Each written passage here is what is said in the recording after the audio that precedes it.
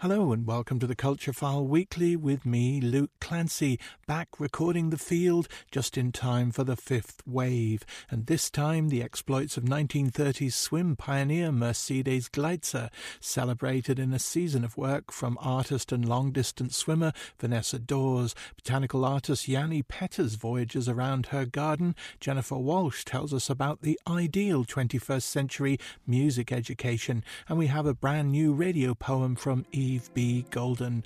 But first, a bit of splashing about. Mercedes Gleitze was a pioneering long-distance swimmer in the 20s and 30s, famous for crossing the Channel, the Strait of Gibraltar and even Galway Bay, as well as for record-breaking endurance swims. Her work has now inspired Swimming a Long Way Together, a programme of art performances and a swimposium from Dublin-based visual artist and long-distance swimmer Vanessa Daws. Last week, to celebrate a 30-hour swim Gleitze made in Cork's now-demolished Eglinton Street baths, Daws hosted a 30-hour continual swim and programme of performances around a giant floating gramophone in the pool of Middletown College, Cork. Culture Files' Louise Williams packed her togs, unbranded changing robe, a microphone and dived in. The limits of metaphor.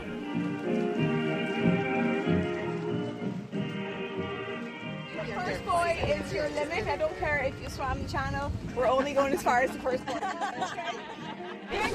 Sorry, just as kayaks, that's the three of us. You'll recognise us by our boats. If you want to arrest or anything, hold on to the front or back of our boat, okay? Well, what are you expecting from today? 3 sea swims. I don't really know. No, that's the nice thing about it, right? It's called a swimposium, which is kind of playful and serious at the same time, I suppose. Yeah, like swims and talks and music. What more could you want? Yeah, exactly. And the weather's not too bad.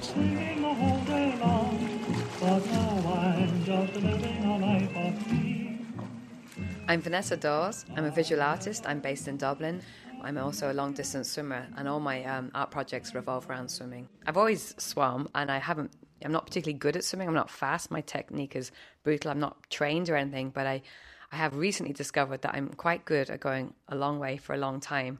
My longest swim would have been 12 hours I spent in the English Channel trying to get to France. Unfortunately, the way the tides and the wind were and my swim speed meant that I didn't get to France. Swimming a long way together? Tell me about the together part. How does that fit in? A solo swim is never solo, as they say, and you always have your support crew, a boat and a team around you. The swim is just one part of it, just doing the swim. They're just turning their arms around and around.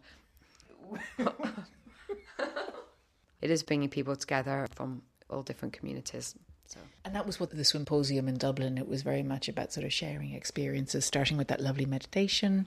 Let's just begin, take a moment to arrive and land, settle on the sand, feel the sand beneath your toes and your feet, and just start to bring your awareness and your attention to your breath.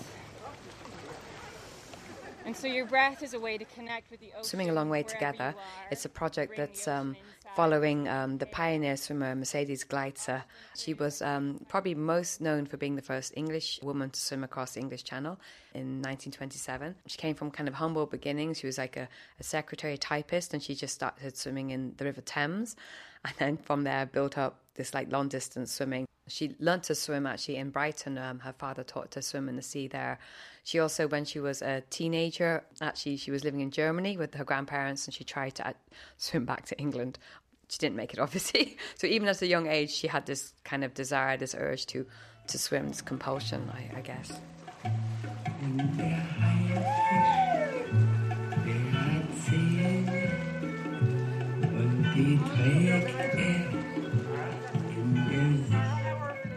Well, there's one image I find quite fascinating, almost unbelievable. It's very beautiful.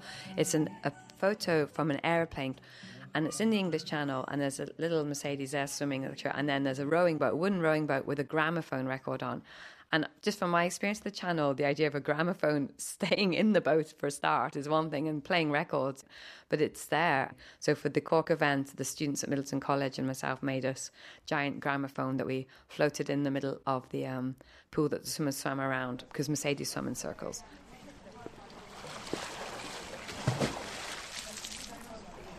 It's a little bit of a lull between acts, and There's about maybe 7 or 8 people in the pool now, swimming clockways around the golden gramophone, and some bits of sculpture lit up on one side of the pool now. It's dark and a little bit more subdued. A tiny drop of rain has fallen, and the next act is just warming up.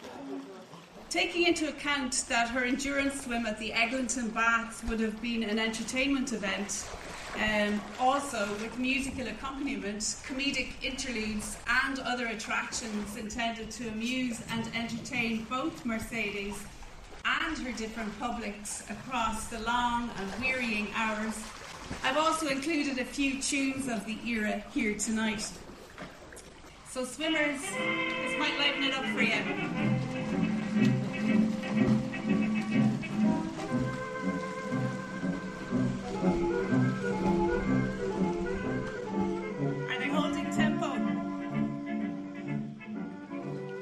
There's something about long-distance swimming and community, and I think you've talked about the open water swimming community. I always have had the kind of compulsion to swim, and quite often, I guess, many years ago, when I was younger, I kind of was doing it on my own a lot, but then I think was moving to Dublin and meeting, there's a really big community of swimmers there, and anywhere from Skerries all the way to Greystones, there's pockets of people swimming, and I just found a real belonging, I guess, and really enjoyed that company. I'm not really one for the kind of quiet solace, me on my own in the ocean. I like the crack and the madness. You can just roar your head off and act like an idiot and just, you have no inhibitions, I guess. What's next? So the Swimming a Long Way Together will be going to Galway in the spring of next year, where we're going to be thinking about when Mercedes swam from the Aran Islands to Galway, to Blackrock, and she actually finished her swim in Spiddle, a bit short of Galway. So, and because she attracted such big crowds at the time, there was a massive crowd waiting for her to come in at Blackrock at the diving towers. They were a bit disappointed at the time, so I think it was the next day or the day after, she did a demonstration swim at the towers. And I'm working with the Atlantic Masters, the local long-distance swimming group there, and we'll devise some event.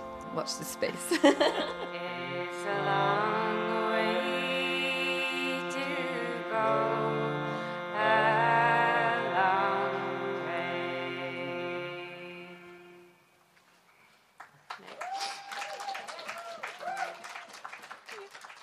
Ruth Clinton there singing As Easy Stopped the Sea. Louise Williams was talking to Vanessa Daws, and you heard also from Easkey Britton and Anna-Marie Mullally. For the next stage of Vanessa Daws' project, keep an eye on swimingalongwaytogether.com. Next on Culture File, a familiar voice in a slightly unfamiliar place. We last heard from Jennifer Walshe with her latest Things Know Things, in which we learned that the composer and vocalist was back on the road for some post-pandemic music making. But her other recent news is that she's been appointed Professor of Composition at Oxford.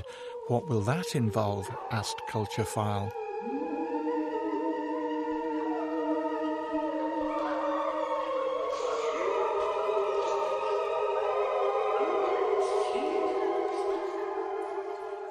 For me, the most important thing is to all be in the room together and making sound. That is absolutely core, is just getting everybody in the same room. And so wherever I've taught, that's been key to what I do. Also, it's really fun to be able to sort of view music not as some abstract combination of frequencies, but also as something that's living and breathing in a culture, and that it's changing all the time. And even the music that was written 100 or 500 years ago is changing, within the culture that we live in now, and the way we think about it and perform it is changing. So that's what makes it really, really exciting. And I'm really, I'm excited to sort of dig into a lot of that at Oxford. I certainly don't think I'm a pioneer in that, there's been loads of people before me like Meredith Monk, but also I would say Tony Conrad, who was a really close collaborator of mine.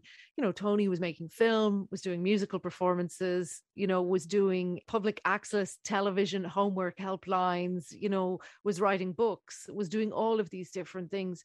And in a way, it feels really old school, because it's like being a Renaissance, sort of a Renaissance person where, you're interested in lots of different things.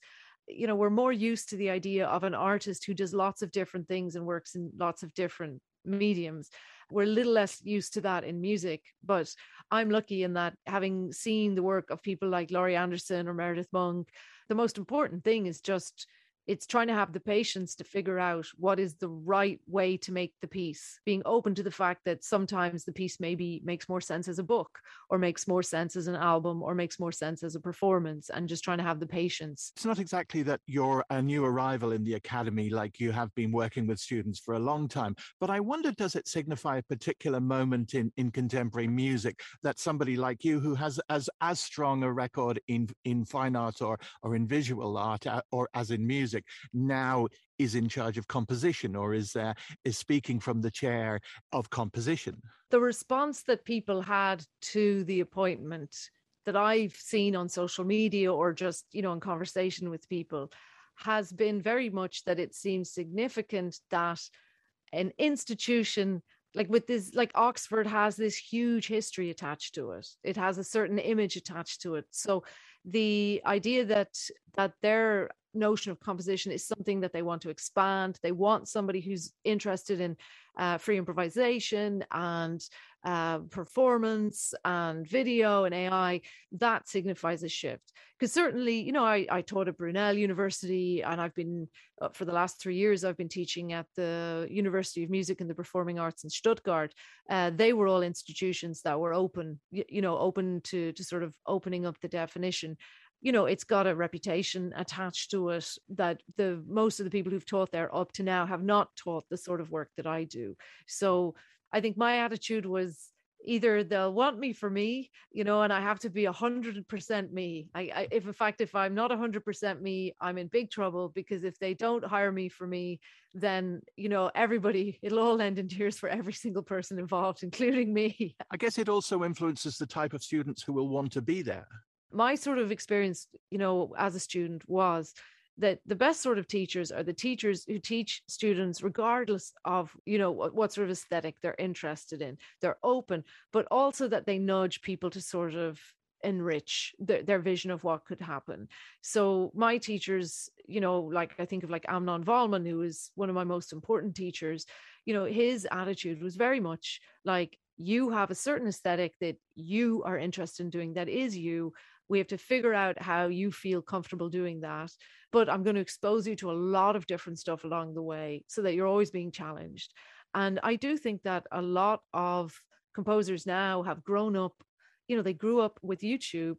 Their way, they have a very visual understanding of what music is, because they watch documentations all the time rather than listen to CDs. And a lot of young composers, when they Google composers, they don't Google them, they go to YouTube and search for them in YouTube. And they'll happily watch a terrible recording, but that it's a documentation of a performance. They prefer to watch that than listen to a SoundCloud track, because, they like to see what's happening in the piece. So I definitely think it's not just me, it's also a lot of other composers interested in dabbling in this, and some of them going deep and some of them just trying things out. Your creative work involves an awful lot of the research process. I mean, an incredible amount of interviews, as well as computer programming and technological innovation, all that. Well, I'm just interested in stuff. And I think I also, when I was younger, I had a lot of mentors, and they were always reading books. They always were following strange wild goose chases about certain things. And it all got synthesized into the work in strange ways. So if you're a composer, my research is, can I make a fictional archive of Irish avant-garde music? That's my research. So when you're a musician and you work in this way, the classroom is really, really a fun place, because it's a lab where you can try out a lot of ideas, but they're performative ideas, or they're creative ideas. And a lot of questions and a lot of issues arise from that process that lead to discussions about architecture or infrastructure or materials used in buildings, or memory, or colonialism, or, city design. But it all unfurls out from making at the core. You're very intensely programmed now, but when will people next get to see, hear, experience you in Ireland? Well, I'm really excited because a piece that we just did the premiere of about 2 weeks ago in Oslo with Andreas Beauregard and the Oslo Sinfonietta will be performed in Ireland in April as part of New Music Dublin, where Andreas does an 8-minute, one of the most virtuosic things I've ever seen somebody do, an 8-minute monologue about Britney Spears, where physically he embodies every magazine cover. I'm very excited. It's always wonderful when you do these projects and you know that they're going to come home and that audiences at home will see them. So I'm really happy. It's called Personhood. Oh, that sounds great. But he doesn't play any accordion in it then? He does. He plays a little bit of accordion, but mostly he's doing a lot of physical stuff because he wanted me to write him a piece that would really push him. Had you written a piece before? He was at New Music Dublin a couple of years back, wasn't he? He was. Yeah. In fact, my family in Ireland, my parents, the last live concert that they saw before the lockdown began, before the pandemic began, was Andreas in the concert hall doing another piece I wrote for him called Self-Care. It became a big word. Yeah, exactly, which became an important word and concept and philosophy. Definitely. You need to do is give me 200 of their likes. Then I know them better than their romantic girlfriend or boyfriend or whatever. I just need 200 of the likes. That's what I need.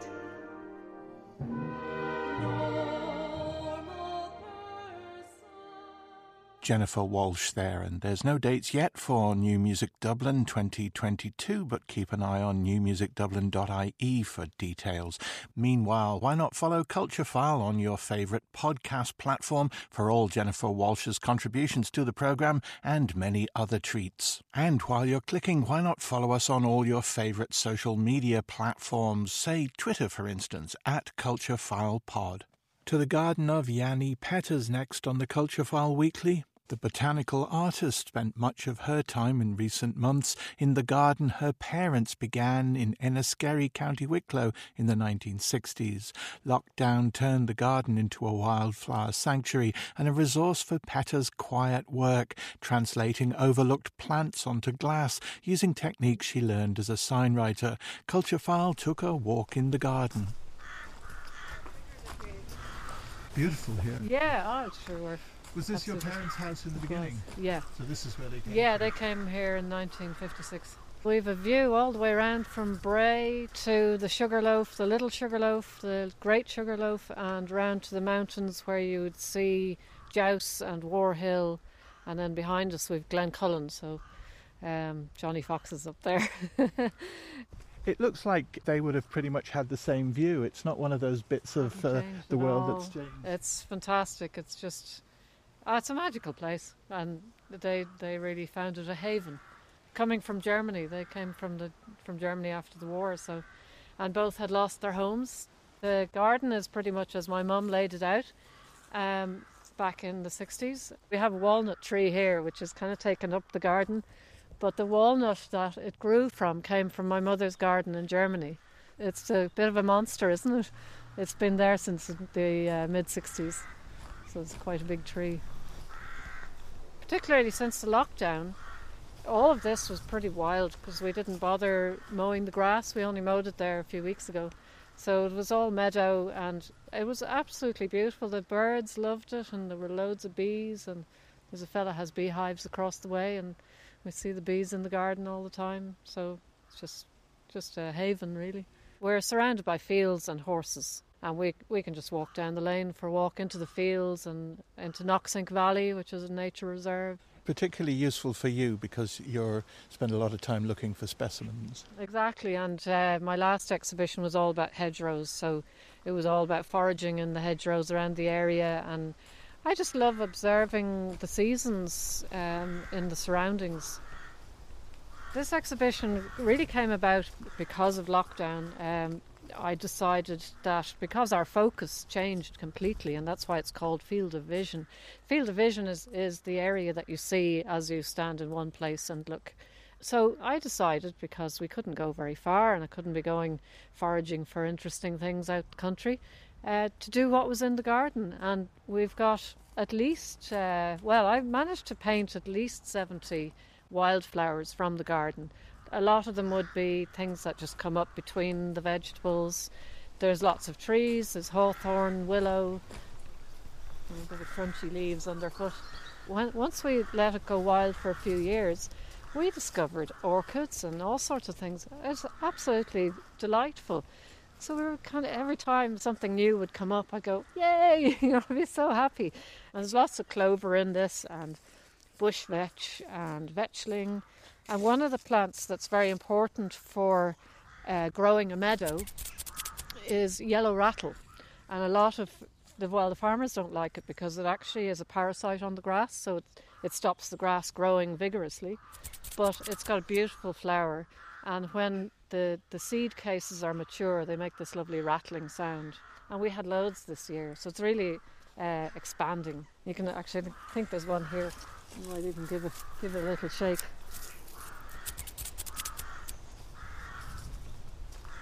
What I do is I go out and I gather material, so I draw from life. So I'd be gathering material and making drawings, pencil drawings from that, and then I translate those into formal drawings, which are pen and ink. And then because most of my work is on glass, so it's a technique known as Gleitze, but I discovered it through learning signwriting. So we would have been doing pub mirrors and glass signs for pubs, and I just loved the way the paint behaved on the glass. So I decided to develop my own technique. For people who aren't aware of it, this is kind of, as you mentioned your background in signwriting, this is something that you might be familiar with from a traditional pub or a retro pub where you see kind of drink advertising. That's the kind of thing, Guinness mirrors and whiskey mirrors. You painted them? I have, yeah. That was part of my training to do the designs and the lettering and all that kind of thing. The technique and the effect is to try and enhance the value of the plant. Even though we're looking at wild plants or weeds, so to speak, what we're trying to do is make them precious.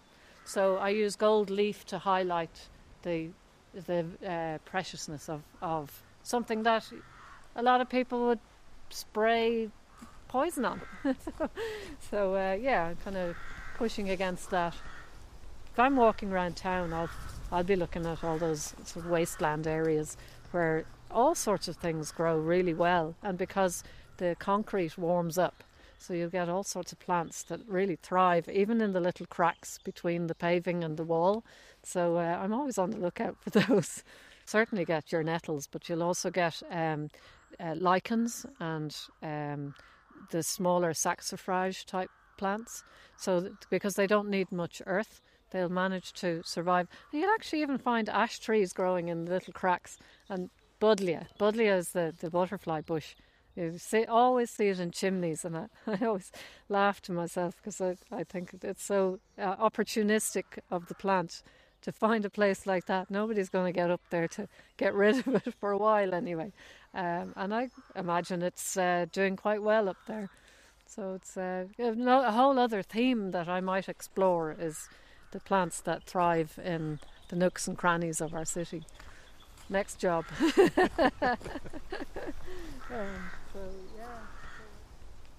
Yanny Petters there in her exhibition Field of Vision is currently at the Oliver Cornet Gallery, Dublin. And finally, a brand new audio epistle from Los Angeles with the latest piece of radio poetry from Yves B Golden. This time it's a piece called Carmageddon.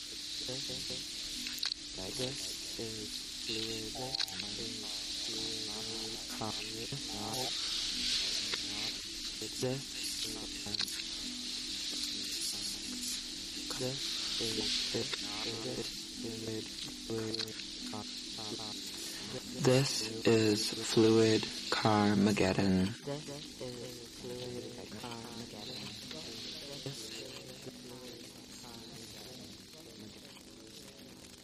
Karma. The sum of a person's actions in this and previous states of existence, viewed as deciding their fate in future existences. Viewed as deciding their fate in future existences. Some would say karma is a tally of indiscretions, victories, and failures.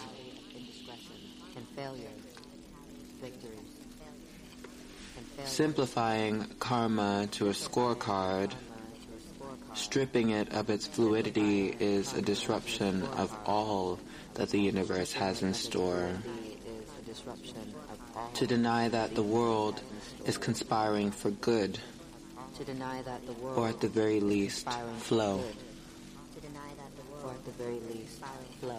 What goes around does not simply come back around.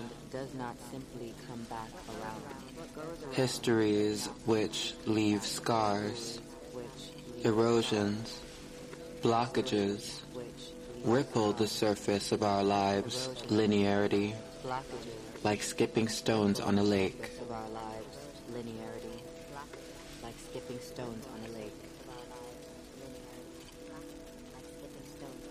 I am reminded daily that life is cyclical, as history repeats itself on macro and micro levels.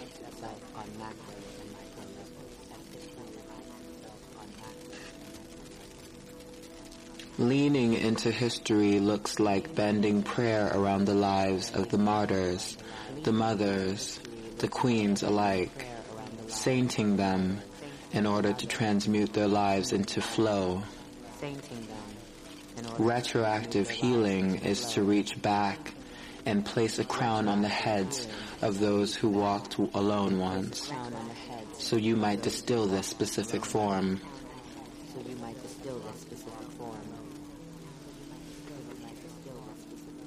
Contrast and balance are elementally fluid. Karma as water under the pressure of carnation, fluctuating. Events and people fitting into each other over time and separating.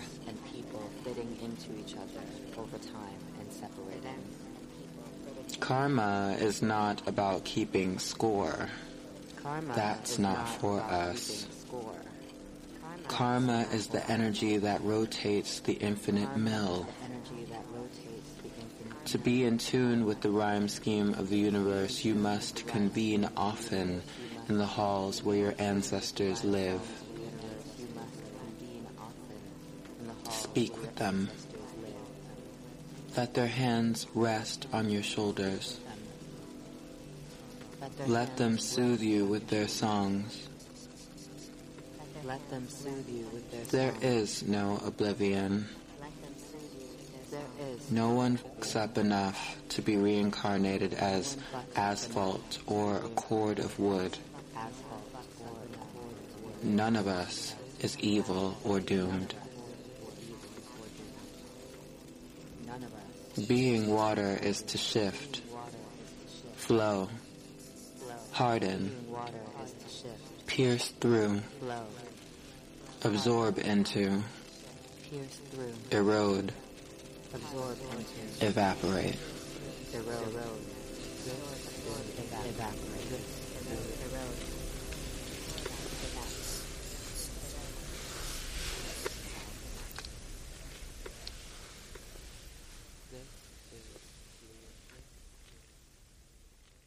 Yves B Golden there with a piece called Carmageddon, and that brings to a close this edition of the Culture File Weekly. We'll be back next Saturday tea time with more karmic steers. Till then, bye now.